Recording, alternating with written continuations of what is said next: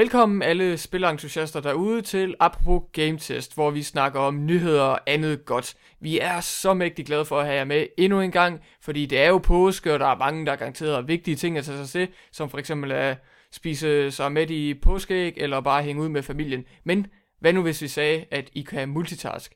Det gør I formentlig lige nu, når I lytter til den her podcast. Og mens I lytter til den her podcast, så kan I selvfølgelig også introducere os. Mit navn er Christian Holm, og på den anden side af Skype, så har jeg min fine medvært. Din væbner. Din væbner. To følgesvend. Ja. Gennem påske og slud. Der skal podcasten ud. Og 80 plus episoder. Ja, præcis. Podcast. Det er skræmmende på mange punkter. Det må man sige. Stå ved den side. Ja, det er godt. Jeg vil ikke have nået så langt, hvis det ikke var for dig ofte. 85 episoder, det er helt abnormt. Det må jeg skulle sige. Men det er godt stof. Vi er glade ved det. Ja. Og også glade ved, at I forhåbentlig gerne vil fortsætte med at lytte med. Så hvad kan I høre om denne gang? Jo, vi har selvfølgelig nyhederne, men for lige at blive lidt subjektiv og ikke bare komme til de hårde, kolde, kyniske nyheder, så kan vi lige snakke om, hvad vi har spillet siden sidst. Jeg har, som sagt, fokuseret på Hitman-serien, da det er et skoleprojekt. Så jeg har især kigget lidt på det sorte får Hitman Contracts. Og det er lidt underligt, fordi jeg vil rigtig gerne kunne lide Hitman Contracts, men det er også bare fanget mellem det sådan lidt lovable, men akavet Silent Assassin, det andet Hitman-spil i rækken, og det eminente og nær perfektionsniveau, der de kalder for Hitman Blood Money. Det er selvfølgelig meget subjektivt, men det er også en spilserie, som jeg er meget personligt involveret i. Contracts, igen, lidt det sorte får, lidt fanget midt imellem det hele, men det har sgu også en charme og en mystik omkring det, som jeg rigtig godt kan lide, og jeg glæder mig til at spille mere af det. Jeg må ærligt indrømme, har du nogensinde vurderet dig selv som dygtig til de her Hitman-spil? Kan du sådan komme ind under huden, Hoff? Det er ikke let måske. Altså, jeg kan godt lige spille med spadeskab, for der er lidt større udfordring til man skal lave det her perfekte hit. Færre hjælpemidler. Ja, det er præcis. Men jeg synes det er svært at sige, at man er god til det, i hvert fald, at man har opnået at være god i det. Fordi når man så hurtigt frem til, hvordan man klarer banerne godt. Ja, men det ved jeg ikke. Det er jo også det, jeg er lidt sådan i tvivl om. Fordi jeg vil heller ikke sige, at jeg er god til Hitman Blood Money. Jeg har bare spillet det så mange gange, at jeg har fundet frem til nogle taktikker og strategier, der virker. Så når jeg spiller det igennem, så ligner jeg en ekspert. Men det folk ikke har set, det var da jeg første gang spillede spillet, og jeg var en komplet idiot, og halvdelen af missionerne, de endte nok ud af, at jeg bare sagde fuck it, og så bare kæmpede mig vej igennem det, og der var ingen, der skulle stå i vejen for mig, så jeg kunne komme videre til den næste mission, der forhåbentlig var endnu mere spændende. Men her med Contracts, så er det sådan lidt, at den måde man bevæger Agent 47 på, den måde ens objectives fungerer, og ja, også bare hvordan man sniger sig rundt, det i det hele taget, det er meget anderledes, end hvad jeg er vant til fra det spil, hvor jeg ligesom er eksperten, som er Hitman Blood Money. Så det er en vanesag helt klart, og man skal selvfølgelig også huske, at det er meget, meget svært at gå tilbage til Hitman Codename 47, det første, Hitman 2 Silent Assassin, og igen til aller sidst Hitman Contracts, fordi der er så stor forskel mellem de 3 første og det 4. Blood Money. Men jeg nyder det i hvert fald for hvad det er, og jo, det kan det godt være, at jeg har endnu ikke set Contracts til ende, så det kan det godt være, at hvis jeg sidder helt fast, at jeg bliver nødt til at bruge en guide, eller få nogle tips til, okay, hvilke områder kan jeg bevæge mig hen til, eller hvordan kommer jeg ind i det der mansion, kan jeg lige få nogle fifs her, men jeg vil i hvert fald gerne udforske det. Det virker rigtig spændende, og igen, som jeg snakker om tidligere, den stemning, og bare den der rammefortælling, det interesserer mig i en høj grad, må jeg sige. Du skal også finde ud af, om han dør eller lever til sidst. Det er jo det. Jeg kan ikke vente. Nej. Ingen spoilers. Nej, ingen spoilers, please. Det er et skoleprojekt, så er det meget seriøst, og I må ikke afsløre det. Så hvad har du beskæftiget dig med, Hoff? Jeg har spillet en lille smule af det her nye Xbox eksklusivt der på vej, der hedder Quantum Break. Ja. Jeg får også lege med. Hvordan er det næste spil? Med Iceman i hovedrollen. Ja, det kan godt være. Jeg ved ikke. Er det en eller anden superhelte-serie, han er med i, eller? Der er så mange lyttere, der facepalmer lige nu. Men vi er med dig, Hoff. Vi skal nok lade være med at drille. Det er godt. Jeg har alle lytterne her bag mig. Vi nikker. Vi skal nok være der for dig, min kære ven. Ja. Men han spiller Iceman i X-Men-filmen. Ham med skuespilleren. Sean et eller andet. Hvad for en Iceman? Er det ham, der er med i Fantastic 4, eller hvad? Nej, det er ham flammen der. X-Men. Ja.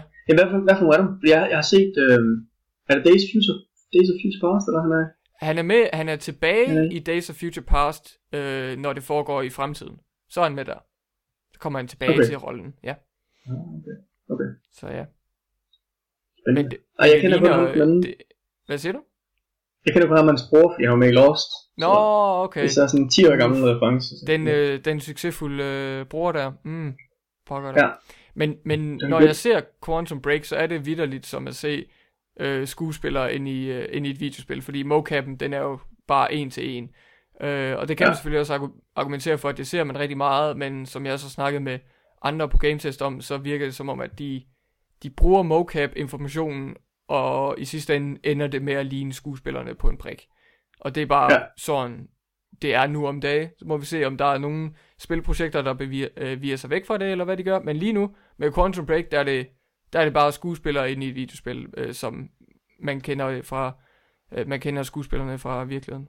Men hvad synes du om det, indtil videre? Hvad kan du sige? Hvad har du tilladelse til at sige? Jeg må ikke rigtig komme med nogen endelig dom, eller spoil nogle plot twists, eller hvad det er, men det er jo nok sådan et spil, der kommer til at, hvad kalder man det, leve rimelig meget på de her plot twists, eller de her steder, hvor du kan vælge, hvordan historien skal udfolde sig undervejs. Mm-hmm. Det virker ikke som det er vildt langt. Altså, jeg tror jeg er akt 3 eller sådan, hvor det ser ud som med sådan en tredjedel eller sådan undervejs, men det virker som, at de gerne vil have med igen spillet, der kan foregå en del forskelligt. Well, det er Remedy-spil lige der i nødskal. Korte, mindeværdige oplevelser. Må vi lige se med den sidste del her, men... Ja, okay. Så er det. Ja, fordi normalvis så plejer det ikke at lave sådan, så at der sker forskellige ting i dem. Men jeg kan selvfølgelig godt se, at Max Payne vil man gerne tilbage til mange gange og skyde på slow motion. Forskellige udfordringsniveauer. Jeg vil dog sige, at i Max Payne 2, så er der en non-canon slutning, som man kan opnå, hvis man spiller på en anden sværhedsgrad. Men det virker til, at de har taget skridtet videre i Quantum Break med replayability. Ja, det gør det helt godt. Og det er sådan lidt så glad, fordi at, altså det er også en af grundene til, at de faktisk i det her ligner dem på en prik i spillet. Det er også, at de har jo mixet det sammen med sådan nogle tv-episoder. Ja. Som du sidder og ser sådan ind imellem. Og der er den samme skuespiller selvfølgelig også med igen, der spiller den samme karakter, så derfor skal den vise med den samme person i spillet. Yep. Det er smart, hvordan det hænger sammen, hva'? Ja, det må jeg sige. Men det er sådan lidt mærkeligt. Så spiller du så første akt, for eksempel, og så kommer der så en cutscene-slutning af dem, som er, eller ikke en cutscene, det er jo rent faktisk en full motion video. Ja, det er afsnit af en serie. Det er sådan reelle kameraer på skuespillerne, eller hvad? Ja, okay. Den er sådan cirka en halv time eller sådan noget. Okay, forstået. Og så afslutter det ligesom hver akt med sådan et afsnit. Som jeg kunne forstå det, så bliver de både påvirket af, om du finder sådan nogle af de her skjulte collectibles i banen, og hvad for nogle valg, der ligesom bliver taget. Og valgene, de er ikke sådan, det er ikke sådan en særlig dynamisk lagt ind, som de er i nogle spil til dag, hvis man lige har taget nogle ting, så kan der ske noget andet eller noget. Det er sådan, du kommer ind til et sted, og så siger, hey, så det her valg, eller så det her valg. Okay, forstået. Det er... Så. Well, altså, men jeg glæder mig lidt til at blive færdig med det, og så kommer jeg i gang med det igen for at se, hvordan det ændrer sig, og hvordan det kommer til det. Det kan måske være en af de spil, der er interessante i første gennemspilning, men så kommer man rigtig til at nyde det, og se potentialet i det, når man spiller det igennem for anden gang. Ja, altså forhåbentlig bliver man overrasket over, hvor meget de har ændret, men altså, man skal selvfølgelig også være realistisk. Jeg ved ikke, om de sådan har lavet sådan decideret helt andre baner, man kommer igennem i nogle tilfælde. Nej, okay. Det kunne godt være, jeg ved det helt. Hvad med det primære gameplay? Er det acceptabelt nok til, at du kan se dig selv spille det til enden, og måske undersøge det lidt nærmere på en anden gennemspilning? Altså det kommer nok til at ske uanset, fordi jeg skal spille det hele igennem på at anmelde det. Og så vil jeg gerne se, hvad muligheden er med de der valg der. Mm. Ikke, jeg skal sidde og spoile dem alle sammen i en anmeldelse, men altså, du vil ligesom se, hvad man har af muligheder at lege med det. Ja. Fordi det giver også, altså andre, der køber spil senere, det giver også mulighed for at finde ud af, om der er noget ekstra i det. Altså, man kan spille det ikke med en gang og smide det væk, eller om der er faktisk værd at undersøge igen. Nej.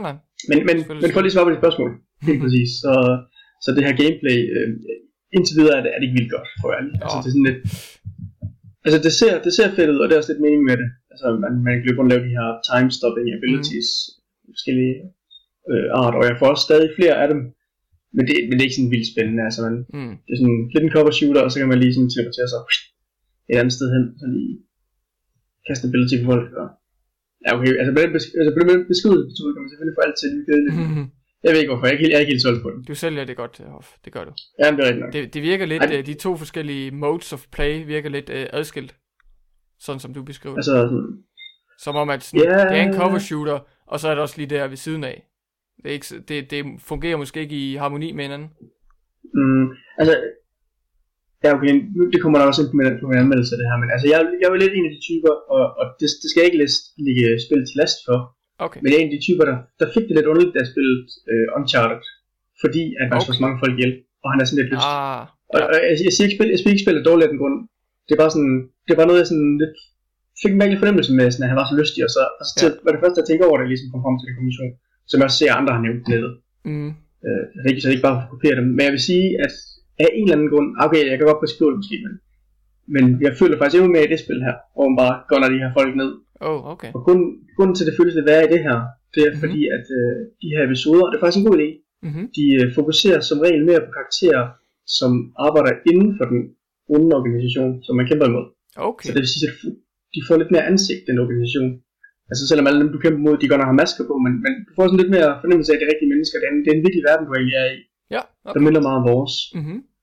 Og så føles det ekstra mærkeligt, bare det grund af plukke de her folk. Altså, så.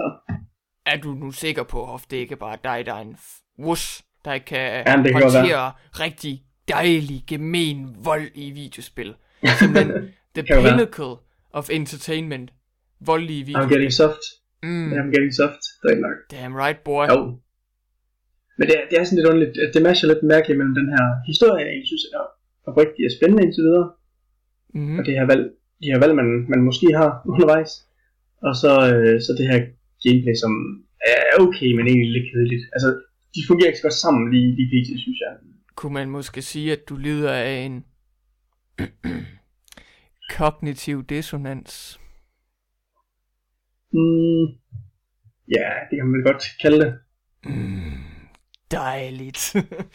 Så fik vi lige brugt et af de herlige termer inden for vores psyke, og vi også, når man kan diskutere videospil. Den var gratis, mine damer og herrer, og så fik I også lige forhøjet jeres intellekt i dag, og om I vidste det eller ej, så fik I i hvert fald fornemmelsen af, at I er kloge, og det vil vi jo alle sammen gerne have, når dagen om. Jeg kan også give det med en anden en, der også beskriver det meget fint. Ja, kom med det. Det er en ludo-narrativ dissonans. Det er ludo, det er jo spilmekanisk.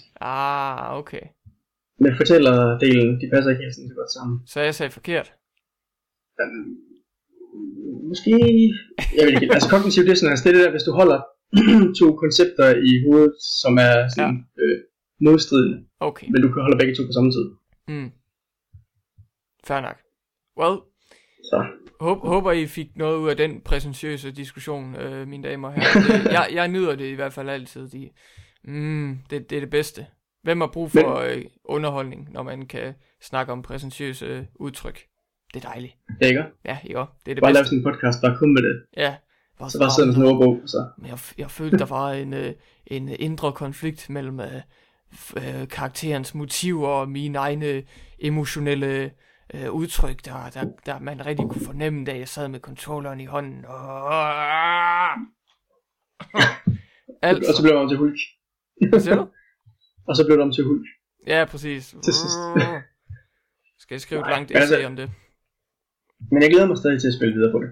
Altså, det er stadig interessant og spændende. Awesome. Godt. Det er jo altid en dejlig situation at være i. Ikke at man sidder ved at være træt af et spil, og så man, skal stadig spille den. Det har man også nogle gange, når man er nødt til at spille.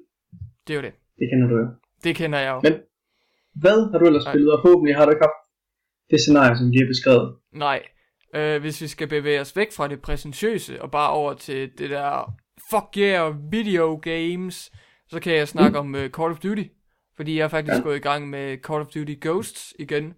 Og som vi har snakket om lidt præ-podcasten, så tænkte du jo også, ham der Holm, han er god smag. Hvorfor spiller han Call of Duty? Jo, nu skal du høre, Hoff. Det er fordi, at Extinction, det er en ganske udmærket game mode i Call of Duty Ghosts. Og det er faktisk den eneste grund til, at jeg købte spillet på min PS4. Meget specifikt på min PS4, fordi så kan jeg spille split screen sammen med en kammerat. Og det er altid hyggeligt. Invitere en kammerat over til et par øl og noget alien shooting. Og det jeg meget specifikt skal i gang med, det er så at kigge på den komplette oplevelse af Call of Duty Ghosts med henblik på Extinction, fordi der var nemlig for ikke så lang tid siden, så var der, tro det eller ej, jeg ved ikke hvad der går af Activision, men der var faktisk et udsalg på Call of Duty og Call of Duty indhold på PlayStation Store, og så jeg lige, hey, der er udsalg på Call of Duty Ghosts Season Pass. Det er satme ulækkert, men nu er det lang tid siden. Jeg ved, hvad jeg går ind til, og jeg skal have alt det Extinction-indhold, jeg kan få. Fordi det skal jeg bruge til et andet projekt. For der er sådan en ny, der er sådan en ny kampagnemission-agtig i hver af de der udvidelser til Extinction. Ja, præcis. Folk vil nok sige, flere multiplayer maps. Der, som du også har været inde på i din fine Call of Duty Ghost video, så var det jo lidt de ekstra multiplayer maps, der reddede spillet på multiplayer-fronten. Men jeg er bare interesseret i Extinction, så det er det, jeg går efter. Og det glæder mig til at gå i gang med igen. Det er jo selvfølgelig, nu er jeg en tidligere fanatiker af, Call of Duty Zombies konceptet, og de der forskellige game modes, der er kommet af det, eller de forskellige varianter af den samme game mode. Men jeg må ærligt selv sige, det er rigtig appellerende at have en Call of Duty co-op game mode, som er spændende, unlike det der Modern Warfare og Modern Warfare 3 co-op, men det i Ghost tilfælde er det faktisk ganske underholdende og spændende, og man har en chance for at vinde i stedet for bare en high score. Så thumbs up for det. Det er jeg rigtig glad ved, og det skal jeg have tjekket mere ud. Jeg synes dog... Vil I så spille nu endnu? Nej, det har jeg ikke endnu, men det er sådan lidt både og. Fordi da jeg først købte Ghosts på min PS4, så var det faktisk også et tilbud og en god deal, at de solgte den her lidt specielle Gold Edition. Fordi der var den første map pack nemlig med. Så der fik man jo ligesom fornemmelsen af, okay, der er den første oprindelige Extinction co-op map, som er lidt traditionel og ligesom skal introducere konceptet. Og så, som jeg har set det mange gange med de her Call of Duty map packs, så går de ligesom i gang med at eksperimentere og udvide, og måske endda forbedre konceptet med de her map packs. Og der fik jeg i den her Gold Edition ligesom den første pack med, og det var jeg rigtig glad for. Der var lidt variation der, altså da min kammerat og jeg ikke kunne gennemføre den første, så tænkte vi, så prøver vi den der Nightfall i snelandskabet der, den prøver vi. Den kunne vi heller ikke vinde, men det var sjovt. Så kunne vi lige vælge lidt. Okay. Så, ja. Den første, det der kan jeg spille mest, den er godt nok også tough. Altså. Ja, den er rimelig tough. Man skal holde tungen i munden. Har I været nede og smadre det der sted, man skal smadre? Jeg tror vi nåede til det primære objective point, men jeg tror ikke vi kunne nå tilbage igen.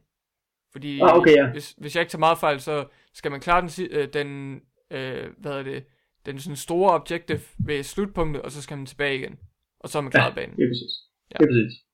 Det er også bare, det er også det, jeg sidder fast. Det er længst, jeg kommer til, der man skal tilbage. Håber at kæmpe mig tilbage flere gange. Det er vildt, fordi man er lige på en deadline, og der vælter bare monster ned, og man skal hele vejen tilbage igen. Ja, det er rigtig tough. Og hold, det bliver bare splittet op, og det er bare kaos, altså.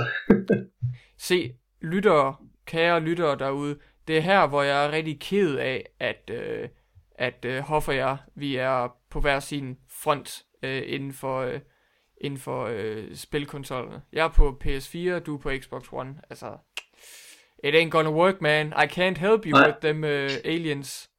Det er også derfor, vi faktisk kun optager over Skype. Fordi vi kan ikke ud af samme rum. Nej, det er det. Ja, det er Sony mod Microsoft. Det går slet ikke. Har min Xbox t-shirt på og lagt af min controller frem. Ja, præcis. Og du rejser dig op af sofaen og siger McDonald's foran Kinecten. Så du bare godt kørt. Xbox, go to McDonald's. Præcis. You can only skip this commercial if you yell out McDonald's. Ja. For fanden. Nice. Nå, men det var egentlig alt, hvad vi lige havde beskæftiget os så fornuftigt med. Og nu vil jeg egentlig bare gerne sprede de gode nyheder og budskaber til jer derude.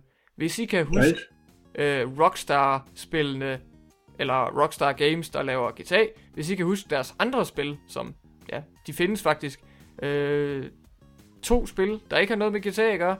Det er Bully, også kaldt som Canis Canem Edit, fordi Bully, det var lidt en ubehøvlet titel. Men i hvert fald så er der Bully og Manhunt. De 2 Rockstar klassikere kan I nu nyde på jeres PS4, så I behøver ikke finde jeres gamle PlayStation 2 maskine frem fra lageret. Nu kan I bare downloade dem på jeres PS4. Det skal dog lige siges, at de her spil har tidligere været tilgængelige som en PlayStation Classic, eller en PS2 Classic, som man kunne spille på sin gamle PlayStation 3.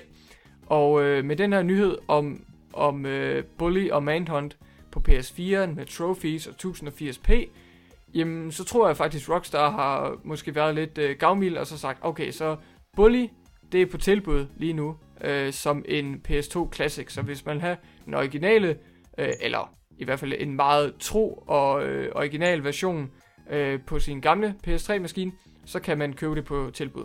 Manhunt, det er ikke tilfældet.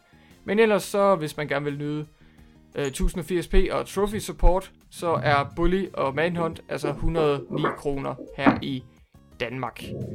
Personligt så vil jeg nok hellere bare købe dem til 75 kroner på min PS3, men det er selvfølgelig også dejligt, at man kan hive sin aktuelle PlayStation-maskine frem og nyde det på et fladskærms-tv, og så også få nogle trophies, hvis man er interesseret i det. Det er jeg personligt ikke, men hey, I ain't gonna judge. Jeg har siddet og spillet Call of Duty, så hvad ved jeg? Hvad ved jeg? En anden fin lille nyhed om spil, der er på vej, der kan vi også snakke lidt om den japanske mafia, også kaldt en Yakuza. Fordi at Yakuza 0, en prequel, som Japan har nyt i et godt stykke tid, det er nu endelig på vej til Amerika og Europa. Og der har Sega været ude at sige, at vi kan forvente det tidligt i 2017. Så der er lidt tid endnu.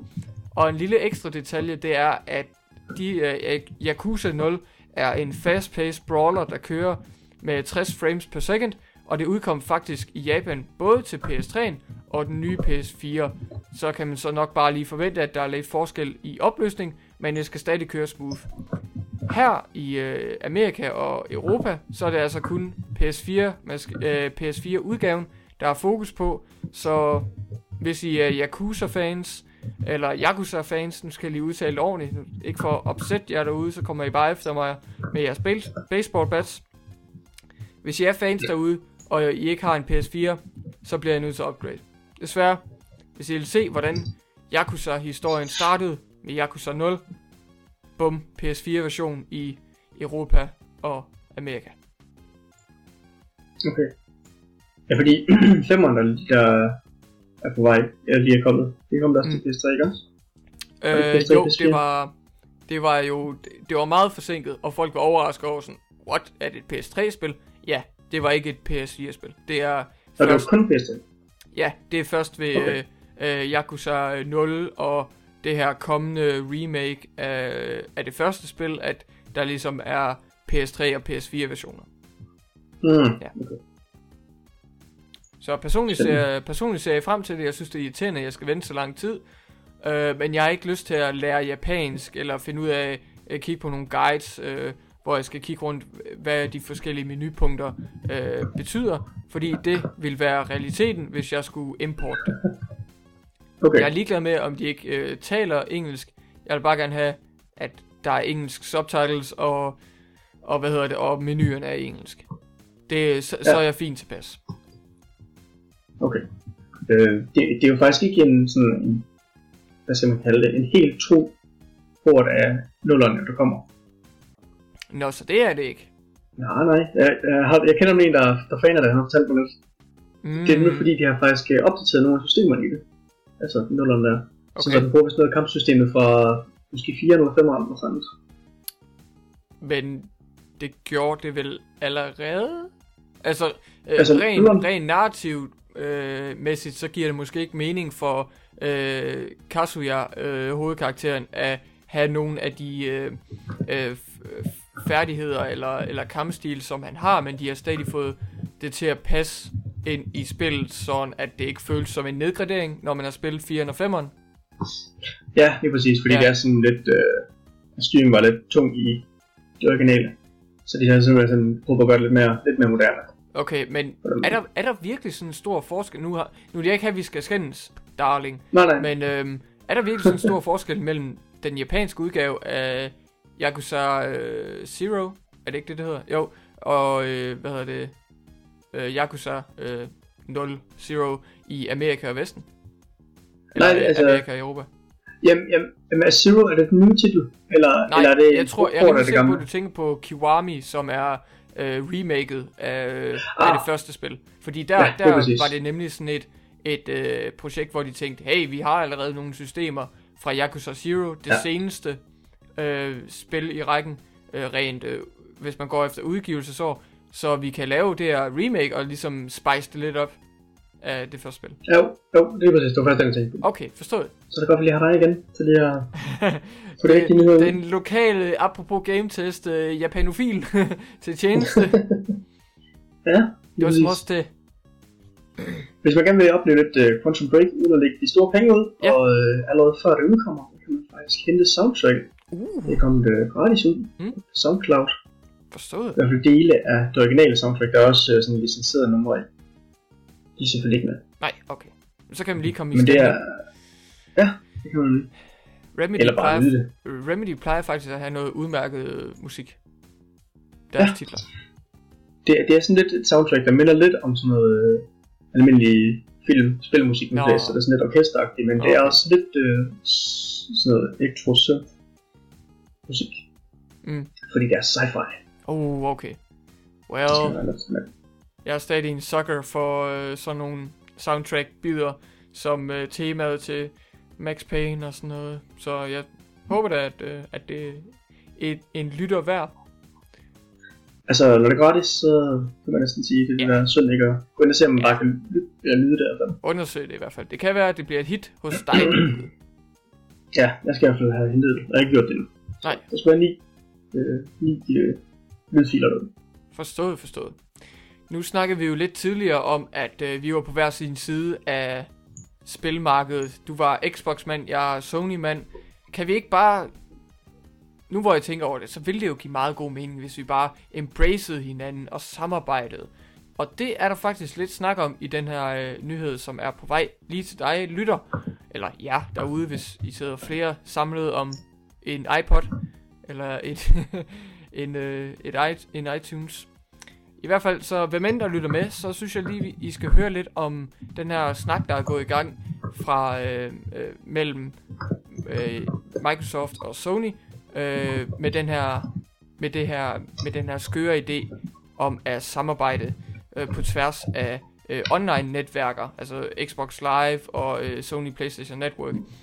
Fordi nu er Shuhei Yoshida nemlig ude at snakke på Sony-fronten om, at den her invitation, som Microsoft tidligere er kommet ud med, at connecte Xbox Live og PlayStation Network med cross-platform multiplayer, som man er ved at fornemme det lidt med Rocket League og Street Fighter 5, det vil egentlig være meget overkommeligt, og det tekniske arbejde vil helt klart være det nemmeste arbejde, der skulle gøres i den her sag. Fordi at det er jo ingen hemmelighed, at hvis man skal kigge lidt mere på de sådan aftalningsmæssige sider af den her plan, så skulle der være meget snak og diskussion frem og tilbage mellem de to konkurrerende firmaer. Ikke fordi de nødvendigvis hader hinanden, det har der også været lidt snak om, at bare fordi man er rivaler, så kan man stadigvæk godt respektere hinandens beslutninger og forskellige spil. Da der også var en Xbox-mand, der sagde, at han glædede sig til Uncharted 4, det var jo helt uhørt. Men i hvert fald så siger Shuhei Yoshida her, at det sværeste ved den her idé, det vil helt klart være at komme frem til nogle konkrete og effektive aftaler omkring de her policies og businessmæssige issues, som kan opstå, når man ligesom skal have sådan et samarbejde på tværs af industrien. Så det er meget muligt, og det kan da også sagtens lade sig gøre, men der skal bare lige være enighed og respekt om det. Så jeg håber helt klart, at det er noget, vi kommer til at se mere af, hvor det giver mening. For eksempel Rocket League, Xbox-spillere mod PlayStation-spillere, det vil jo være super, det er jo kanon. Det er jo en fest med alle de biler, der spiller fodbold, det er jo kanon. Prøv at tænke, hvis de lavede sådan, nu er Rocket League, det kan man godt udsmykke ens bil på alle mærkelige måder. Ja. Så skulle de lave sådan et Xbox-skin og PS-skin, som ekstra mærkelige fanboys skulle vælge at tage på, så de rigtig kunne komme ud og repræsentere deres hold. Hvad der starter ud som friendly competition, det bliver drabeligt alvor, når man mødes ude på stadion. Bare fræser, fuck you, Sony. 2-0, bitches. Ja. Det er præcis. Jeg kunne lige forestille mig det. Men det er underligt med sådan noget, ikke også? Så vil de jo egentlig også skulle gøre sådan, så vil de bare være låst. Men så skulle konkurrenten jo egentlig også have den anden parts skin i deres udgave, ikke? Fordi ellers kunne de jo ikke se, at den anden havde et Xbox skin på, for eksempel. Nej. Så Så. Oha. Men det er faktisk... Har du egentlig Minecraft? På min computer, ja. Nå, okay. Jeg spiller det aldrig, men jeg har det på min computer, ja. Okay. Og det er egentlig bare fordi, at det er jo ejet af Microsoft nu, så hvis du spiller på PlayStation, så starter du vel egentlig også op med Microsoft Blue ud for. Altså blandt de der... Well, det må de da næsten have patchet ind. Hvis det ikke allerede var der til at starte med. Ja, det ved jeg ikke. Jeg tænker bare, det er sådan en sjov oplevelse. Det er også noget, han startede at spille på Xbox, og der stod Sony, så der sagde, what? Ja, det må nok have været en kamel, som Sony skulle sluge sådan, okay. Det er jo sådan, landet ligger fint nok. Ja, de tjener også penge på, at Microsoft-spil blev solgt på det. Ja, det er jo det. Haha. Suckers. Ja, okay. Spændende. Jeg har en anden nyhed om Sony her i forbindelse med det her GDC, der blev afholdt, som vi kan snakke om sidste gang. Men ved du hvad, Hoff, den vil jeg gerne høre. Som stod i VR's tegn i år, må man sige. Virtual reality. Virtual realities. Der var en gut, der var ingeniør under hvad er det så, Sony Computer Entertainment of America. Der står som senior dev support. Arbejder han som, der hedder Chris Norton. Han har snakket om deres VR og deres standard med, hvordan den ligesom skulle overholde, for at den kunne blive godkendt for dem. Ja. Og han sagde så også, at det var meget, meget vigtigt, at de spillere udkom til Sony's VR her, PlayStation VR, at de vil være 60 frames, og det skulle være konsekvent. Okay. Fordi hvis det var noget, der sådan sendte spil ind, og det sådan dropper ned til sådan 55, 51, nævner så her, en gang imellem, så vil det nok blive rejected. Okay. Forstået. Så det er jo nok særligt, fordi det er den her 3D-brille, og der skal være en eller anden sådan konsistensoplevelse af det. Ja. Og nok fordi man måske vil fuck med sådan en oplevelse af den her virtuelle verden, man er inde i, hvis frameraten dropper. Forstået. Og det er nok derfor, de er sådan ekstra hårde med, at det skal fungere. Nej, er der en glitch i The Matrix? Hvorfor ser min verden helt underlig ud? Framerate. Nu bliver jeg hivet ud af det. Ja. Hvad er det? Så kan jeg ikke se frem til at spille Shadow of the Colossus i Virtual Reality. Satans. Godt nok ærgerligt. Silky Smooth 12 frames per second, eller hvad det spil nu kørt på PS2. Det er heldigt, at vi har HD-udgaven af det spil, vil jeg lige sige, hvis man kører det flydende. Men jeg ærger mig selvfølgelig også bare lidt. Altså jeg sidder og tænker, okay, fint nok, Virtual Reality 60 frames per second. Men når mine øjne ikke kan se mere end 24 frames, så forstår jeg ikke lige, hvad jeg skal bruge det til. Ja, og det er endda virtual reality, altså, who needs it? Det er fordi, det skal være bedre end reality, ikke? Ja, det er larger than life, som Backstreet Boys vil sige. Ja. Ja. Jeg ved, at I følger med til det her headset-oplevelse. Sådan. Ja, så det er også lidt på, mens du er inde i virtual reality. Det der Backstreet Boys, må man sige. Larger than life. Det er godt stuff. Ja, vi må se, hvad der sker med det, men det lyder til, at der er høje krav til de spil, der kommer ind. Så det er forhåbentlig godt nok. Ja, helt klart. Hvis det er smooth, og der kommer nogle interessante idéer frem, hey, I ain't gonna lie, det bliver da spændende at følge med i. Ja. Alt taget i betragtning. Ja, helt klart. Men ja, noget andet, der også bliver spændende at følge med i, det er et par ændringer til japanske rollespil. Yay, det har vi jo aldrig set før. Men i hvert fald så Bravely Second, efterfølgeren til Bravely Default fra Square Enix, hvis jeg ikke tager meget fejl.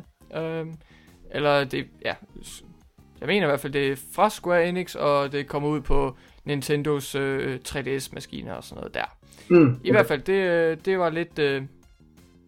var lidt en kult klassiker, og et af de få spil, der faktisk stadig havde turn-based combat. Der kan man bare se. Men i hvert fald så er der nu snak om, at der kommer lidt nogle ændringer. Ikke i forhold til sådan temaerne, eller localization, eller noget i den stil. Men der er et helt specifikt scenarie, hvor der er et specifikt moment, hvor spillerne de skulle tage stilling til der er sådan en sidequest i det her rollespil, hvor spillerne bliver bedt om at tage stilling mellem to forskellige sider, to forskellige partier, og uanset hvilket valg du tog, så endte du lidt med en negativ respons fra spillet, som om at du tog det forkerte valg, og du ligesom blev straffet for det i forhold til spillets historie.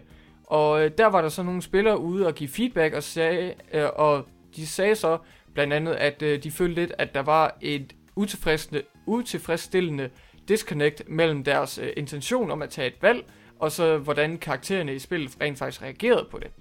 Og Og de her ændringer, der nu er i spillet, når det kommer over til Amerika og Europa, der har udvikleren og udgiveren så ment, at nu skal de her ændringer så sørge for, at de her valg, eller de her to forskellige sider af konflikten, eller de her to forskellige parties, de ligesom er lidt mere acceptable over for ens valg som spiller, og derfor håber Nintendo, udgiveren her, så at det vil sørge for, at spillere derude ikke sidder med en skuffende følelse over deres valg og sidder og fortryder lidt, selvom at det er jo 50-50 som spiller i det her scenarie, sådan som det er beskrevet. Jeg har ikke erfaring med det personligt, men det virker jo til, at det er 50-50, og man ligesom skal tage et valg, og det er selvfølgelig ikke sjovt, det er 50-50, men man kan ikke få alting, men forhåbentlig så er der ikke en overvældende følelse af, at man har taget et forkert valg på grund af den måde, som karaktererne reagerer på. Så ja, det kommer ikke til at påvirke gameplayet, eller hvordan begivenhederne kommer til at udfolde sig, men det er bare en lille justering, der skal sørge for, at spillerne forhåbentlig får en lidt mere positiv opfattelse af, hvordan de tager et valg i det her spil. Okay. Ja, jeg skal være... Hvad siger du? Det er lidt mere spændende ændring, end det der var tidligere med sådan, hey, hende har lidt for kort skørt på, og hun er 12, ikke så godt, eller har man sige nogle underord til en handicappet, eller et eller andet. Så. Ja, jeg vil sige, at jeg er ikke erfaren nok med, hvilket nok kommer til... Det er så pinligt, jeg bliver nødt til at indrømme det her, men jeg er mere erfaren med de her sager om ændringer og quote-unquote censur, når det kommer til portrættering af kvinder og seksualitet og sådan noget i videospil. Men her, der er jeg blank. Altså, jeg har ikke fulgt så meget med i sagen, og det er så pinligt, jeg sidder og indrømmer det her på offentlige radioshow. Men sådan er det. Vi kan lige så godt være ærlige her. Det er et åbent forum. Ja. Og jeg ved ikke helt om det her. Det er en sag, hvor der faktisk vil være overraskende mange fans, der tænker, at det er en unødvendig ændring. De vil tolke det som censur. Det kan måske være, at det inderst inde ikke var udviklerens oprindelige intention, at ens valg skulle have den her reaktion fra spillernes fra spillets karakterer. Hvem ved? Jeg håber i hvert fald, at nu hvor den her ændring er på vej, at den ikke ligesom forårsager alt for meget negativitet hos de hardcore fans, fordi Bravely-serien har faktisk en cult following, sådan som jeg har undersøgt feedbacken fra det første spil og lignende. Så ja, det virker som en lille og ikke så signifikant ændring, som bare lige skal justere spillet på forhåbentlig rette spor. Men det kan selvfølgelig også godt være, at det er et tegn på noget mere, eller hvad man nu skal sige. I hvert fald så håber jeg på en positiv reaktion fra fansene derude. Jeg håber selvfølgelig, at de får det bedste produkt, de nu kan få, nu hvor det kommer til Amerika og Vesten. Ja. Og for guds skyld, behold vores kvinder og underlig japansk seksualitet. Love it. Altså fordi det er lidt svært sådan at kommentere konkret på den her sag, fordi vi kender ikke den originale mulighed sådan helt præcis, eller hvad de kommer til at ændre den til. Det kan jo være, at der er nogle lytter derude, der kan fortælle os noget om det. Ja, men man kan også sammenligne den med ømkommelsen på den der. Mm-hmm. Altså det er jo lidt ligesom, det så er lidt større, når det er slutningen, det handler om, men det er jo lidt ligesom, hvis du som Mass Effect først udgivet i Vesten, 3'erne, ja. Så har vi fået den her utilfredsstillende slutning, og så havde de sagt, okay, prøv at lave en anden slutning til, når du kommer i Asien, og hvor det var. Ja. Altså sådan, der kan man sige, sådan, det virker lidt på grunden nok, for der er mange folk, der er tilfreds med slutningen, nu ændrede det den så bare sådan generelt for alle, ja. Så meget de lige følte de kunne, eller whatever, men altså, der vil det jo måske være et godt tilfælde, et godt eksempel på det. Ja, yeah. Altså der sker jo selvfølgelig også justeringer, hister her, når spil bliver genudgivet, eller det er på vej over til et andet kontinent. Men det er bare ikke altid, at vi lige ser, at det er bemærkelsesværdigt i sådan en grad, at der kommer spilnyheder omkring det. Altså hvem ved, hvilke små ændringer og bugfixes og glitches, der blev rettet, da Ocarina of Time kom til Vesten. Altså hvem ved. Lige nu der er der bare lige et par eksempler, hvor man faktisk ser, at der er nyheder omkring det, eller der er nyheder dedikeret til det, der er en diskussion i gang, og ja, forhåbentlig så ender produktet med at være fint nok i sidste ende, på trods af alle de her ændringer, som vi kan sidde og dissecte her i en nyhedspodcast. Det er rigtigt. Altså jeg tror også, der er mere bevågenhed omkring sådan noget, end der var back in the day. Ja, selvfølgelig. Det er jo rigtigt. Alle de har jo også en stemme nu. Altså vi sidder jo og snakker om det. Det ville vi højst sandsynligt ikke have gjort på sådan en skala her, dengang Ocarina of Time udkom. Og sociale medier, bum. Der er plads til snak om stort set alt. Om det så er signifikant, om det så er rationel snak, det ved jeg ikke. Men folk kan i hvert fald komme med deres mening. Ligesom vi gør. Det kan være, at folk derude synes, at vi er nogle idioter med den mening, vi kommer med. Men hey, indtil videre, så står jeg ved den. Altså jeg vil sige, vores podcast, det er jo sådan et lystårn af rationalitet. Altså. Ja, okay, selvfølgelig. Det kan man ikke anfægte, men altså, der er selvfølgelig andre folk derude, der har meninger, der er fuldstændig også. Det er jo det. Altså. Bring back DUA Extreme.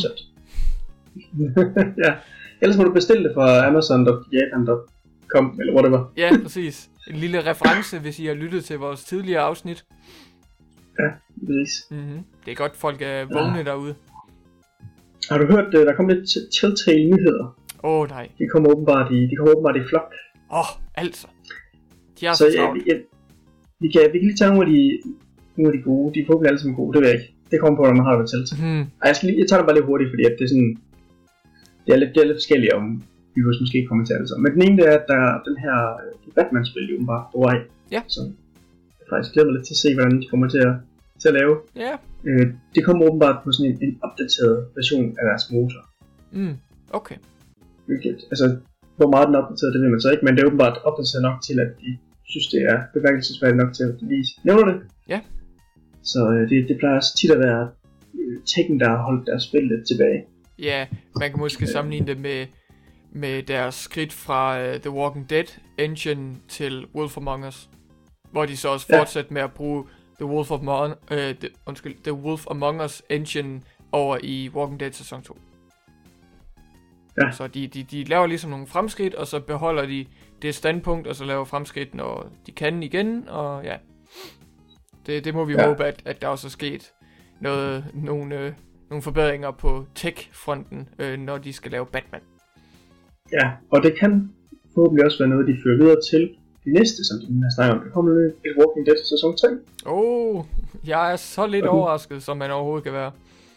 Og den skulle udkomme her i år. Jeg ved ikke, om det betyder, at alt sammen udkommer, eller om det bare lige når en enkelt episode, og så må vi vente på måneder til episode 2 inden det nye år, men det skulle i hvert fald være i år. Okay. Og så den sidste, det er, at der rent faktisk kommer flere episoder til Minecraft. Den sidste oprindelige episode er nemlig blevet annonceret af egentlig Fandazo. Ja. Men så kommer der så også 3 episoder efter det. Forstået. Og de skulle også komme i 2016. Ja. Jeg synes, jeg så nogle sådan air quotes, der kaldte det noget i retning af sådan post-season characters returning, eller hvad det nu var, den her bemærkning lige handlede om. Men i hvert fald så, ja, det virker som om, de har en sæson, fordi man kunne jo også købe Minecraft fra Telltale, story mode, eller hvad de nu kaldte det. Det kunne man jo købe på disk. Så der var sæsonen jo, ligesom man kender det fra Telltale. Men så er der også en post-season. Men altså man kan ikke købe på disk endnu, fordi sidste episode er ikke udkommet, vel? Det kommer vel på disk, men man kan købe sådan en sæsonpass eller en fuld oplevelse. Ja. Den fulde Minecraft-oplevelse. Dejligt. Indtil der selvfølgelig kommer der post-season indhold. Ja, det er jo det. Good old post-season. Men tror du så, de vil lave det lidt ligesom de har lavet den her, var der ikke også en Walking Dead mini-sæson noget med nogle andre karakterer? 400 Days? Ja, den var der. Det var mellem første og anden sæson, ikke? Ja. Er der ikke også en i gang nu, der hedder Mundaray, eller andet? Jo, det er hvor de tager en karakter fra tegneserien og tv-serien specifikt, og så, ja. Og så får du også nogle episoder, ikke også? Eller sådan? Jo. Jeg kan dog bekræfte, at der faktisk er en Minecraft Story Mode Season Disc, som jeg kan købe lige nu, hvis jeg vil. Okay. Og så vil jeg gætte på, at det er et Season Pass, hvor det er sådan, ja, du har de her episoder, der er tilgængelige, og når episoden så kommer, den seneste, så har du også adgang til den. Okay. Ja, okay. Så det er måske en lille ændring, Hoff. Det er måske også en forbedring, vi kan snuse til at fornemme her. Hvorimod, at hvis os collectors af de her dejlige spilkasser, vi tidligere skulle vente på The Walking Dead sæson 1 og 2, at det var done and accounted for, så kunne der komme en kasse ud, samlet, komplet. Hvor dejligt. Så virker lidt til, at der er en ændring her. Det kan jo måske være noget, vi fortsætter med. Ja. Ja. Altså nu nok den er også to, der går mest op i at samle på kasser. Ja. You love the boxes. Yep. Altså sådan er det. Du er som en human cat. Kravler ind i dem. Ja, det er dejligt. Sidder og kigger ud. Men jeg tænker næsten, at jeg vil hellere have haft, at de kommer senere, men altså nu er jeg selvfølgelig ikke den, der samler på dem. Grunden er lidt, at det her med, at hvis man køber en kasse, så lidt af spillet er rent faktisk i kassen. Det er lidt irriterende på en eller anden måde, men altså, ja. Det er der har mest indsigt i det. Yeah. Fordi det der med, det er også åndssvagt, hvis man rigtig gerne vil have kassen, at så skal man vente med at opleve det, hvis man ved, man alligevel vil have det, til det er helt færdigt, altså alt derude. Ja, det ved jeg ikke. Altså, jeg er måske bare heller ikke så glad ved min situation med de moderne spillekonsoller lige for tiden, fordi at min PS4 er rimelig fyldt op, den harddisk, så jeg synes ikke helt, jeg kan tillade mig at gå full digital, fordi det gør jeg jo nok en dag, men lige nu der vil jeg jo bare gerne lige holde ved de her kasser på min hylde, hvor jeg får mindre og mindre plads. Men bare lige holde ved lidt endnu. Ja, jeg slår sig med plads på både Xbox og PS'en. Ja, det er det. Forfærdeligt. Den evige kamp. Evig kamp, ja. Det kan være, at det kommer en dag. Men en dag, der også er kommet for nogle uheldige mennesker, det er dagen, hvor de skal finde et nyt job. Der er faktisk 2 nyheder i denne omgang, hvor jeg kan beklage, at 2 firmaer har både fået layoffs og blevet lukket ned. Faktisk så ville mange nok tro, at jeg snakkede om Scribblenauts udvikleren Fifth Cell, hvor folk nok har læst nyhederne og sagt, der har været layoffs, og firmaet har lukket ned, og der er også Drive Club udvikleren Evolution Studios, de er også lukket ned. Men der er en lille ændring. Der er faktisk kommet en update på en af de nyheder. Så jeg er selvfølgelig rigtig glad for, at med min journalistiske integritet, at jeg lige ventede lidt med at levere nyheden omkring Scribblenauts udvikleren. Fordi der er kommet et update på den sag, at de var i gang med at udvikle Scribblenauts til iOS, og det gik ikke så godt, så de blev nødt til at cancel det projekt, og derfor er de så nødt til at sige 45 af deres personlige staff op, og ligesom, fyre dem, essentielt set. Men de vil dog gerne lige opdatere og rette lidt i, hvad nyhederne har mere eller mindre hævdet, og det er, at Fifth Cell som et firma lukker altså ikke ned, men helt klart deres umiddelbare fokus lige nu er helt klart 100% fokuseret på at få sørge for, at deres nuværende staff, deres nuværende hold, det klarer den her overgang til andre eksterne muligheder. Og så opfordrer de også nogle employers, der kunne være interesseret til at kontakten. Så okay. Ja. Det kan det passe, at de 45 mand cirka svarer til halvdelen af deres hold? Kan det passe, jeg læste det? Det kan nok godt passe. Jeg synes ikke lige, der er så meget info om det i den her nyhed. Nej. Det er jo godt, de stadig kan fortsætte. Ja, helt klart. Og det er jo selvfølgelig, det er jo det der med, at hvis man har selvfølgelig hyret folk til at arbejde på et specielt projekt, og så hvis de ligesom falder igennem en aftale med det eller udgiverne eller et eller andet, så må man så desværre afskedige folk. Medmindre man decideret kan med det samme få et andet projekt at forstå. Ja. Så er der nye penge ind til det længere. Ja, der er jo selvfølgelig også, oftest den her misforståelse omkring, hvad fyringer og layoffs efter et projekt betyder, fordi der er jo mange, artister eller freelancer, nej ikke freelancer, nu skal jeg passe på, hvad jeg siger, men der er i hvert fald mange, som er ansat til et projekt inden for spiludvikling, der essentielt set kun har noget arbejde i starten af udviklingsfasen. Og ja, så når de er færdige, jamen, så går de videre til et andet projekt. Og det er jo ikke fordi de så ondsindet bliver fyret. Det er jo bare som processen nu engang er.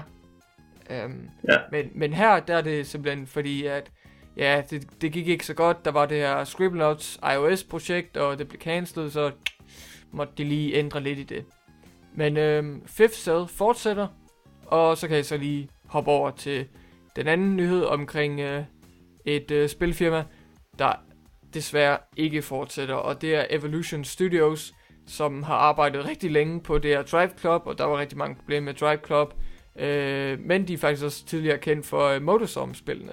Så sig hvad I vil om Drive Club, men der var i hvert fald nogen, der synes, at der var et par stykker af de der Motorstorm-spil, der var rimelig cool. Så i hvert fald, hvor meget inden potentiale det her spilfirma lige havde, eller om de kunne komme videre fra den her lidt tumulte udvikling, de kalder for Drive Club, så er det altså ikke en realitet længere, fordi at Sony har Sony Computer Entertainment Worldwide Studios har altså kigget lidt på deres planer og finances, og derfor bliver de nødt til at lukke Evolution Studios.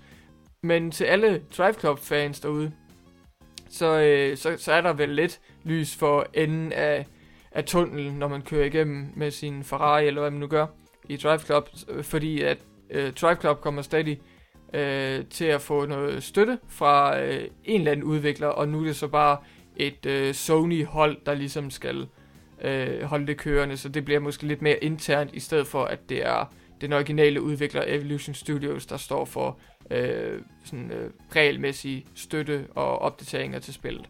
Så det er vel et lille plaster på såret, selvom at det ikke lige er så skide godt for Evolution Studios eller Drive Club situationen i det hele taget.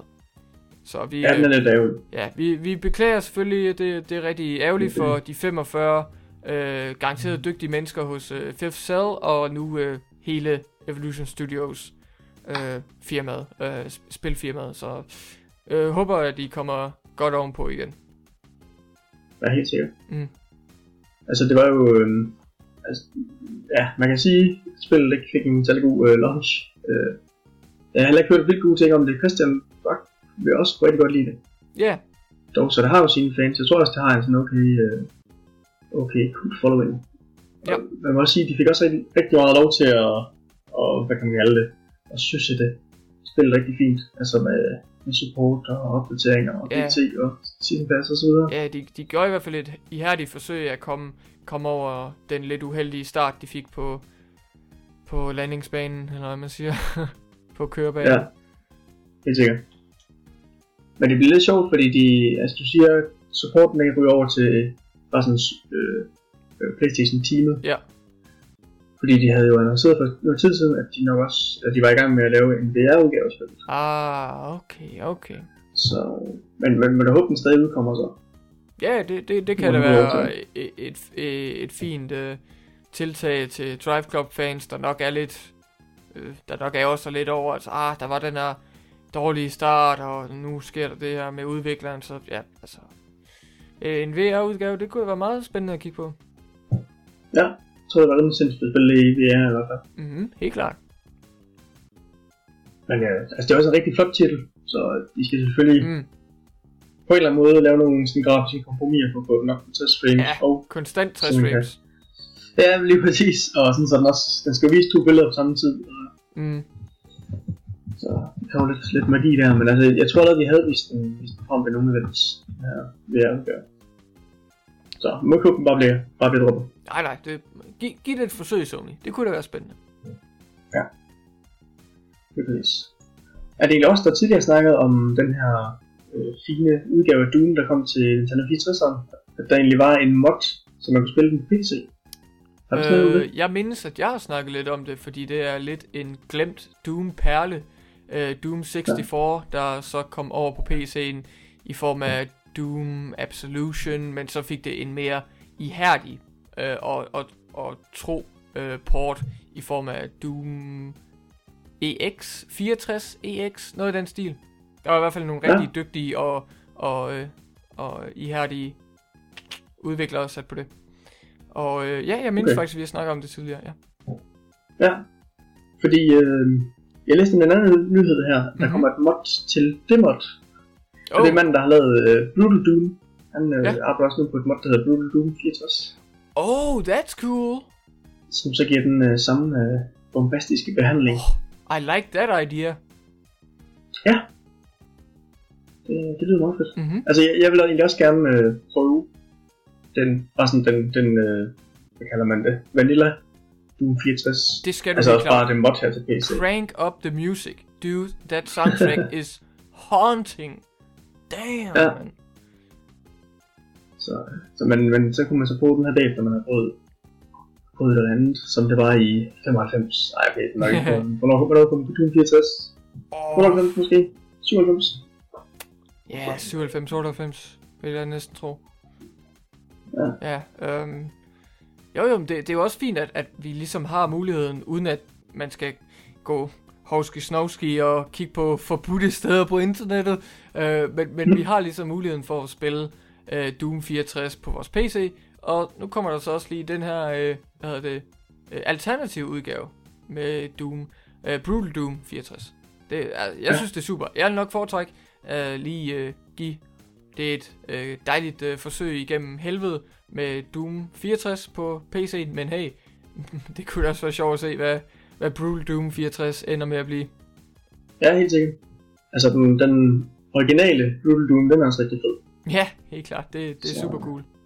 Rigtig mange muligheder og options og præferencer inden for, hvordan våben skal fungere i spillet. Og Iron Sights eller ej. Det er crazy brutal.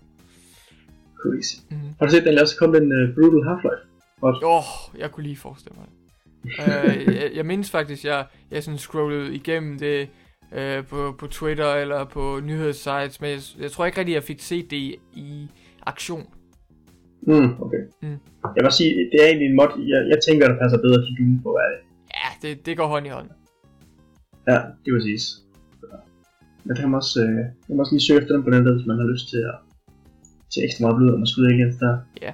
Noget andet, man også kan søge efter på nettet, det er et lille spørgeskema vedrørende Tekken 7.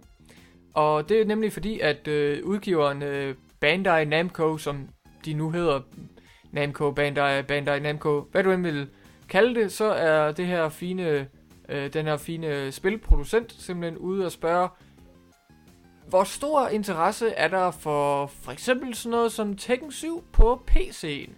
Og det er der nemlig et survey, som man lige kan tjekke ud, hvor de ligesom spørger lidt ind til, om folk vil være interesseret i det.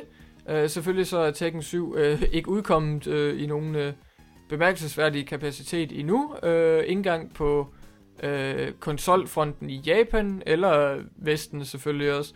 Det er stadigvæk kun i arkaderne lige nu, og vi venter stadigvæk på, vi venter fortsat på, at vi kan nyde det på vores konsolmaskiner. Men i hvert fald, det kan jo også være, at ligesom med Street Fighter 5, at det kommer på konsollerne og PC-maskinen. Hvis, nu tester Bandai Namco i hvert fald lige vandene. Jeg må sige, at jeg var selv inde og kigge på det her survey, og jeg tror, jeg klikkede forkert, eller jeg gjorde et eller andet underligt, fordi den spurgte mig bare om, hvem jeg var, og hvad mit arbejde var, og sagde, okay, tak for de svar. Så jeg tror, jeg klikkede lidt forkert. Men jeg kan... Det er ikke brug for at høre, hvad du synes. Hvad siger du? Send mig. Det er ikke brug for at høre, hvad du synes. Det er fint. Nej, du er en 21-årig heteroseksuel cis-male, der arbejder med videospil. Nej, det giver vi ikke. Jeg har ikke brug for din mening. You shit lord. Nej, men... du er helt problemer, som du stikker. Ja, det er det. Det er du men tak for du svarede. #Gamergate. Men du kan i hvert fald gå ind på forskellige nyhedssites og finde det her spørgeskema, og forhåbentlig klik på de rigtige ting, og måske ikke være så forhastet, som jeg var, fordi jeg kom til at klikke på noget forkert. Og jeg fandt det personligt ind på nichegamer.com. Der var en nyhed der, men du kan nok også finde det andre steder, hvis du gerne vil have indflydelse på, hvorvidt vi måske ikke kan se Tekken 7 på PC-maskinen. Personligt vil jeg synes, det er rigtig cool. Så kan det også være, der er noget samarbejde mellem PC og PS4. Det kan jo være. Ja, okay. Det kunne godt tænkes. At de kunne dele server. Ja. Jeg ved faktisk ikke, hvordan er det med... Ja? Jamen, det er bare, at Tekken 7 ser rimelig pænt ud, så på PC'en vil det nok være super awesome. Okay. Vi kører der cool så. Yeah. Ved du, hvordan det er i arkadehallerne? Kører de på PC-maskiner? Eller hvad? Det vil jeg næsten tro, ja.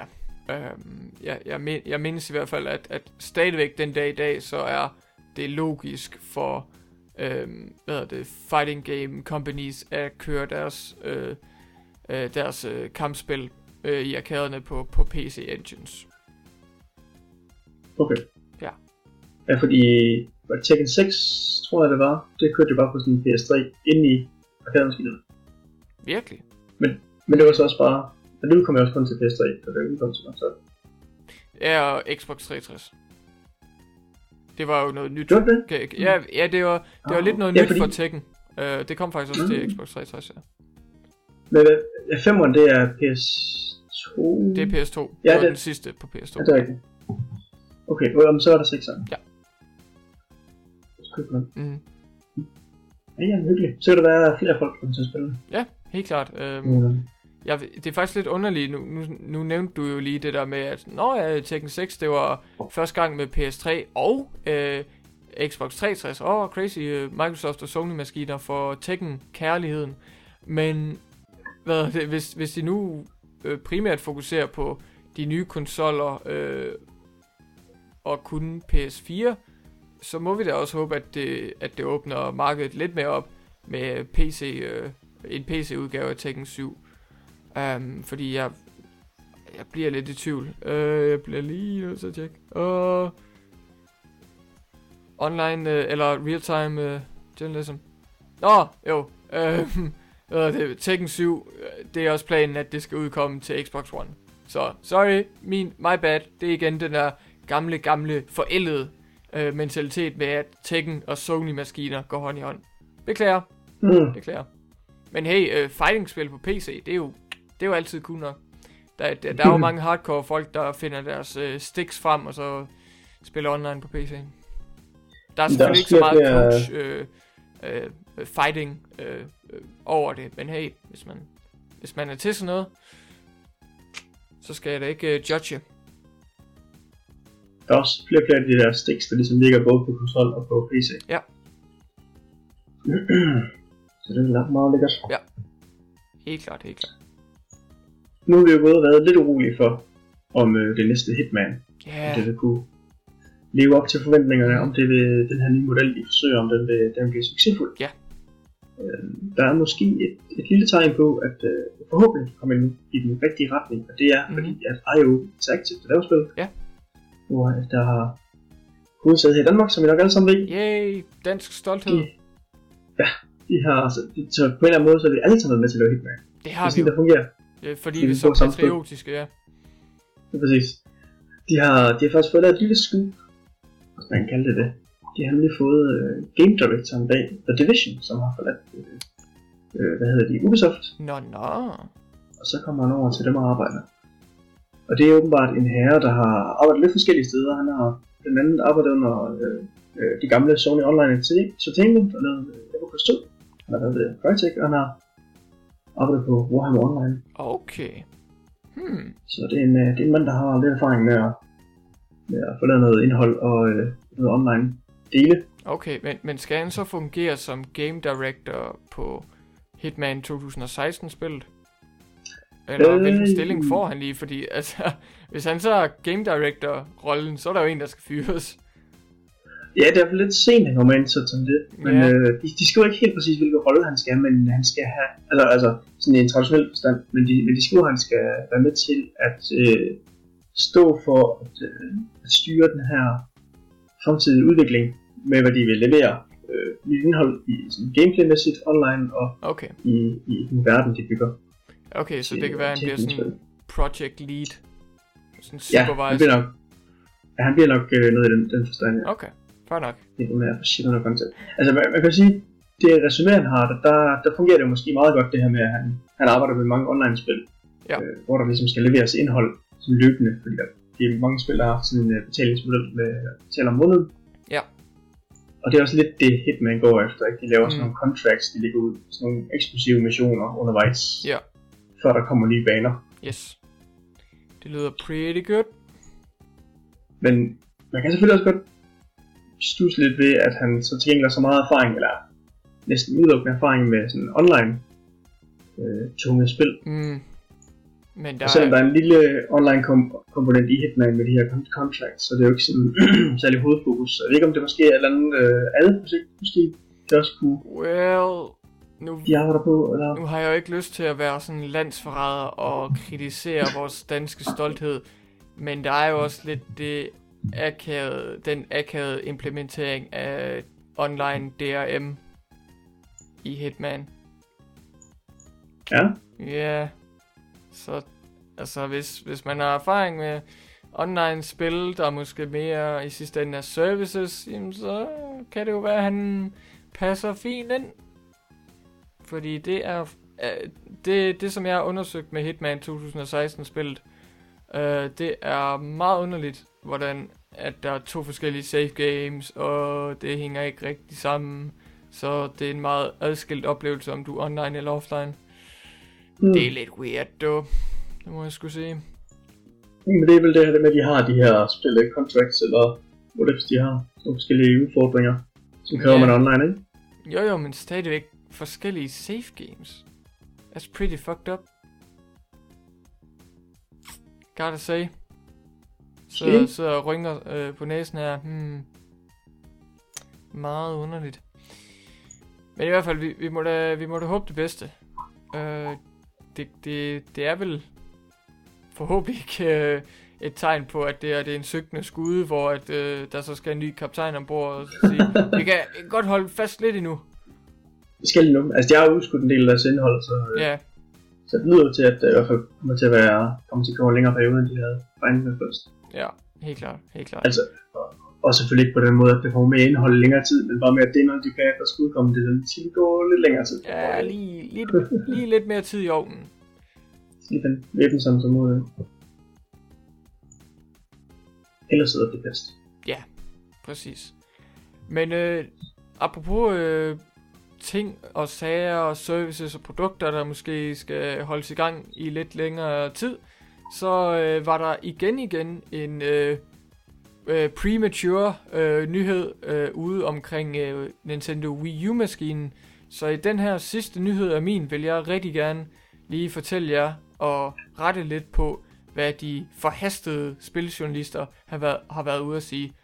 Fordi spiljournalister rundt omkring fik simpelthen en rapport fra det japanske det firma eller website Nikkei, hvor der var en rapport ude, der åbenbart sagde, at Nintendo de vil stoppe med at producere deres Nintendo Wii U-maskiner på et senere tidspunkt her i herrens år 2016. Så det var lidt en overraskende nyhed, der læggede tankerne hen på, at Wii U'en var simpelthen hurtigere færdig, end man lige skulle tro. Og hvis man ligesom mig ikke havde fået fat på en Wii U, så skulle man nok til at skynde sig lidt, fordi de holder jo op med at producere dem. Nu er der så lige kommet en opdatering ud, hvor der så er en anden japansk website, IT Media, der rapporterer, at de faktisk har fået et statement. De har fået en udtalelse direkte fra Nintendo, hvor de svarer på det her rygte, eller den her allegedly sande rapport. Så Nintendo er simpelthen ude at sige, det her det er ikke en officiel udtalelse fra vores firma vedrørende den her rapport, og på den produkt eller på den men i hvert fald når det kommer til produktionen af vores Wii U-maskine, så har vi intentioner om at fortsætte med at producere produktet igennem det her næste kvartal og videre frem. Så bare rolig folkens derude. Jeg kan ånde lettet op, I kan ånde lettet op. Nintendos næste konsol er godt nok på vej, men de fortsætter lige med at sende Nintendo Wii U-maskiner ud til butikkerne til de mange folk, der vil købe en i massevis. Sarkasme kan forekomme. De står stadig i køet. Ja, præcis. De bliver hævet væk fra hylderne. altså. Ja, lidt spændende. Ja, lidt spændende. Ja, det var godt nok pludseligt. Jeg fik sgu lidt af et chok, må jeg sige. Da jeg hørte den her nyhed, som så hurtigt viste sig at være lige lidt hurtigt ude. Lige lidt premature, fordi det var ikke just sagen. Med den første antagelse omkring det her hold i produktionen. Nej. Det bliver lidt nu. Nå. Jeg tror ikke bare, når de udgiver NX, dropper det bare den helt. Jo, når de udgiver NX'en, jo selvfølgelig. På samme dag, så er det bare slut. Ikke mere af det. Ja. Alle jer, der går ud af butikken med en Nintendo Wii U, den tager vi tilbage igen. Vi skal simpelthen, slut. Fokus på NX. All day, every day. Undog. Men jo, jeg tror, at når det er NX-tid, så fokuserer de nok knap så meget på Nintendo Wii U. Men mit referencepunkt er igen over på Sonys side, og hvordan de håndterede sagen.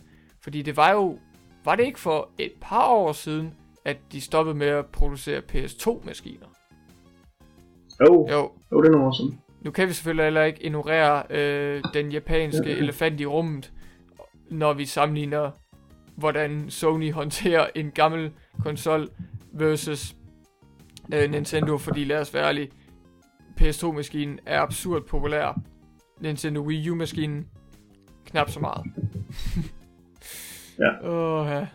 Det ja, sådan det er jo. Forhåbentlig så er der ikke alt for meget stress på for folk derude, der gerne vil have fat i en Nintendo Wii U-maskine, og til dem, der ikke er interesseret i at få fat på en lige her i slutningen af livscyklusen, så må vi jo se og følge godt øje med, eller holde godt øje med, hvad Nintendo gør i forhold til bagudkompatibilitet med deres nye maskine. Altså, jeg sidder stadigvæk lige. Skal jeg købe en Nintendo Wii U? Jeg har faktisk, for det ikke skal være løgn, købt spil til en maskine, jeg ikke ejer. Jeg købte Bayonetta 1 og 2 i den her pakke, og jeg ejer ikke en Nintendo Wii U.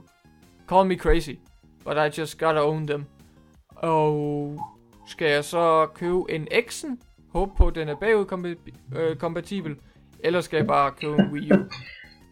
Men får du forhåbentlig at vide, før du endelig kan lægge penge ud og købe? Ja, forhåbentlig. Det er ikke sådan, jeg skal spørge en ekspedient i butikken.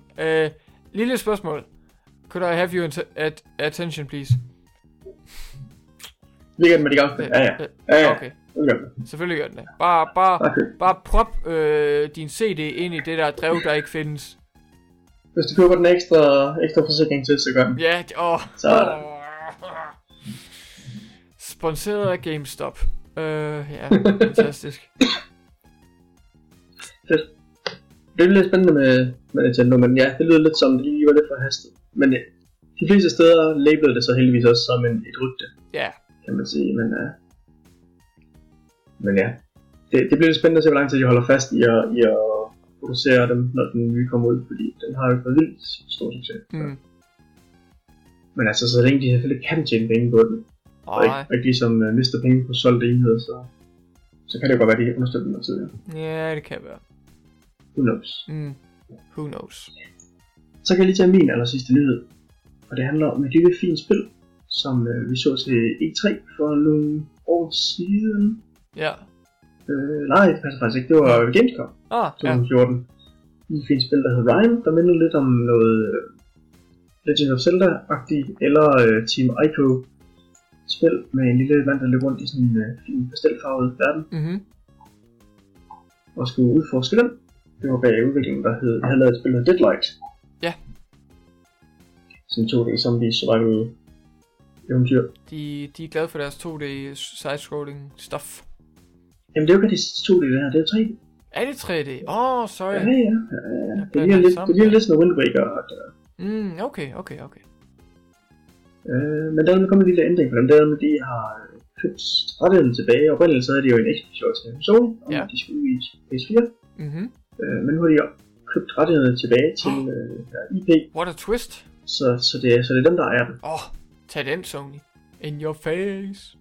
Ja, det er nok blevet enige om det, siden det var Sonys ejendom før, så de har nok skulle købe den af Sony selvfølgelig. Det vil jeg da håbe. Der er ikke noget teori der, forhåbentlig. De er bare listet ind, og så bare lavet et eller andet hacker-attack. Men det kan jo enten betyde, at de måske sådan har en større tanke med, hvad for nogle spil de kan lave fremadrettet i serien, fordi hvis de ejer rettigheden til den, så er det jo dem, der bestemmer, hvad der skal ske med den fremadrettet. Ja. Men det kunne også betyde, at det kommer på andre platforme. Ja, det kunne jo være. Det er bare til. Men det har de, altså den eneste udtalelse, de har sagt omkring, at de har købt rettigheden tilbage, det er egentlig bare, at de er... det siger ikke nogen forklaring på det. Det siger bare, at de arbejder hårdt på at realisere de aspirationer, de har med spillet. Okay. Så er det sådan, okay. Så en af aspirationerne, der var at købe rettighederne tilbage. Ja, det var vores mål med det her spil, det var at købe rettighederne tilbage til spillet. Ja. Så vi gav os ligesom en udfordring først ved at sælge rettighederne til spillet, og så tilbage. Så vi er rigtig stolte over vores arbejde på den her spiltitel. Så det næste, vi skal gøre, det er så at lave et underholdende spil. Det er dejligt. Forstået. Næste trin på dagsordenen. Ja. Det er faktisk sjovt, fordi det er et spil, der ser ganske fedt ud. Okay. Og det er faktisk også et, som Microsofts Phil Spencer, han har sagt, at fordi de har haft samarbejdet tidligere med udviklerne om deres tidligere spil, så sagde han også, at de kommer egentlig også hen til os og spurgte, om vi vil lave en eksklusiv aftale om det her spil, og der sagde vi så nej. Så sagde han så, at det er faktisk en af de ting, han fortryder. Han skal se fremad. Okay, forstået. Så der er også andre, der har kunne se potentiale i det. Men jeg har så læst noget, og det kan man nok kun betegne som rygter, men jeg har læst noget spekulation i, at det selvfølgelig også kan være, at spillet ikke shaper så godt op, som det måske kunne. Så derfor så Sony ligesom ikke været ked af at skulle sælge rettigheden til det. Ja. Så det tænker sådan, vi kan ikke rigtig vise det frem som en eksklusiv med stolthed i vores stemme og øjne. Og der er ikke så meget passion lige der, så de skal nok bare få smidt det ud på gaden på så mange platforme som muligt, så de kan fucking tjene nogle penge. De er skød. De vil gerne give os 50.000 for IP'en tilbage igen, det går nok. Det går nok. Så. Men jeg håber også på det bedste med spil. Ja. Uanset om det kun kommer på PS4 eller hvor det var, så håber jeg bare, det bliver godt spil. Ja, helt klart. Så vi kan vide. Det må vi håbe. Så var det alle nyheder, vi havde for denne gang? Det var alle de godt, der havde, ja. Ja. Men apropos at håbe ting og sager, og her i livet, så må vi jo også håbe, at I har nydt den her podcast, mine gutter og gutinder.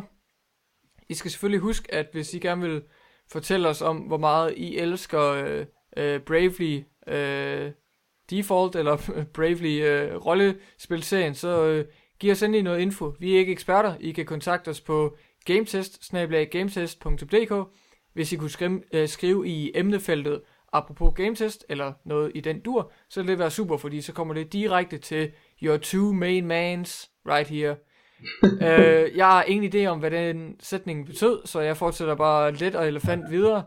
Så kan jeg også lige informere jer om, eller lige minde jer om i hvert fald, at vi selvfølgelig har en YouTube-kanal, hvor alt vores dejlige gametest-indhold kan findes, og et par ekstra, der ikke lige er plads til i programmet. Det er Gametest Danmark på YouTube. Det hedder vores Twitter også, så skriv os endelig et tweet med hashtag this podcast is awesome, eller hvad I nu vil skrive. Og vi har også en dejlig hyggegruppe på Facebook, Group Gametest, som vi rigtig gerne vil invitere jer indenfor i varmen her i påsken. Måske kan vi lave sådan en easter egg hunts inde på gruppen, det ved jeg ikke. Det er i hvert fald bare hyggeligt, hvorom alting er. Vi har tæpper og varmt te til alle. Vi har tæpper og varmt te til alle, det er vi rigtig stolte over. Så ja, det var egentlig alt for denne gang. Og ja, så skal du have rigtig mange tak, fordi at du lige lagde påskeægget fra dig og gad at være med denne gang, Hoff. Ja, jeg var i gang med at fyre chokoladen i halsen. Ja, præcis.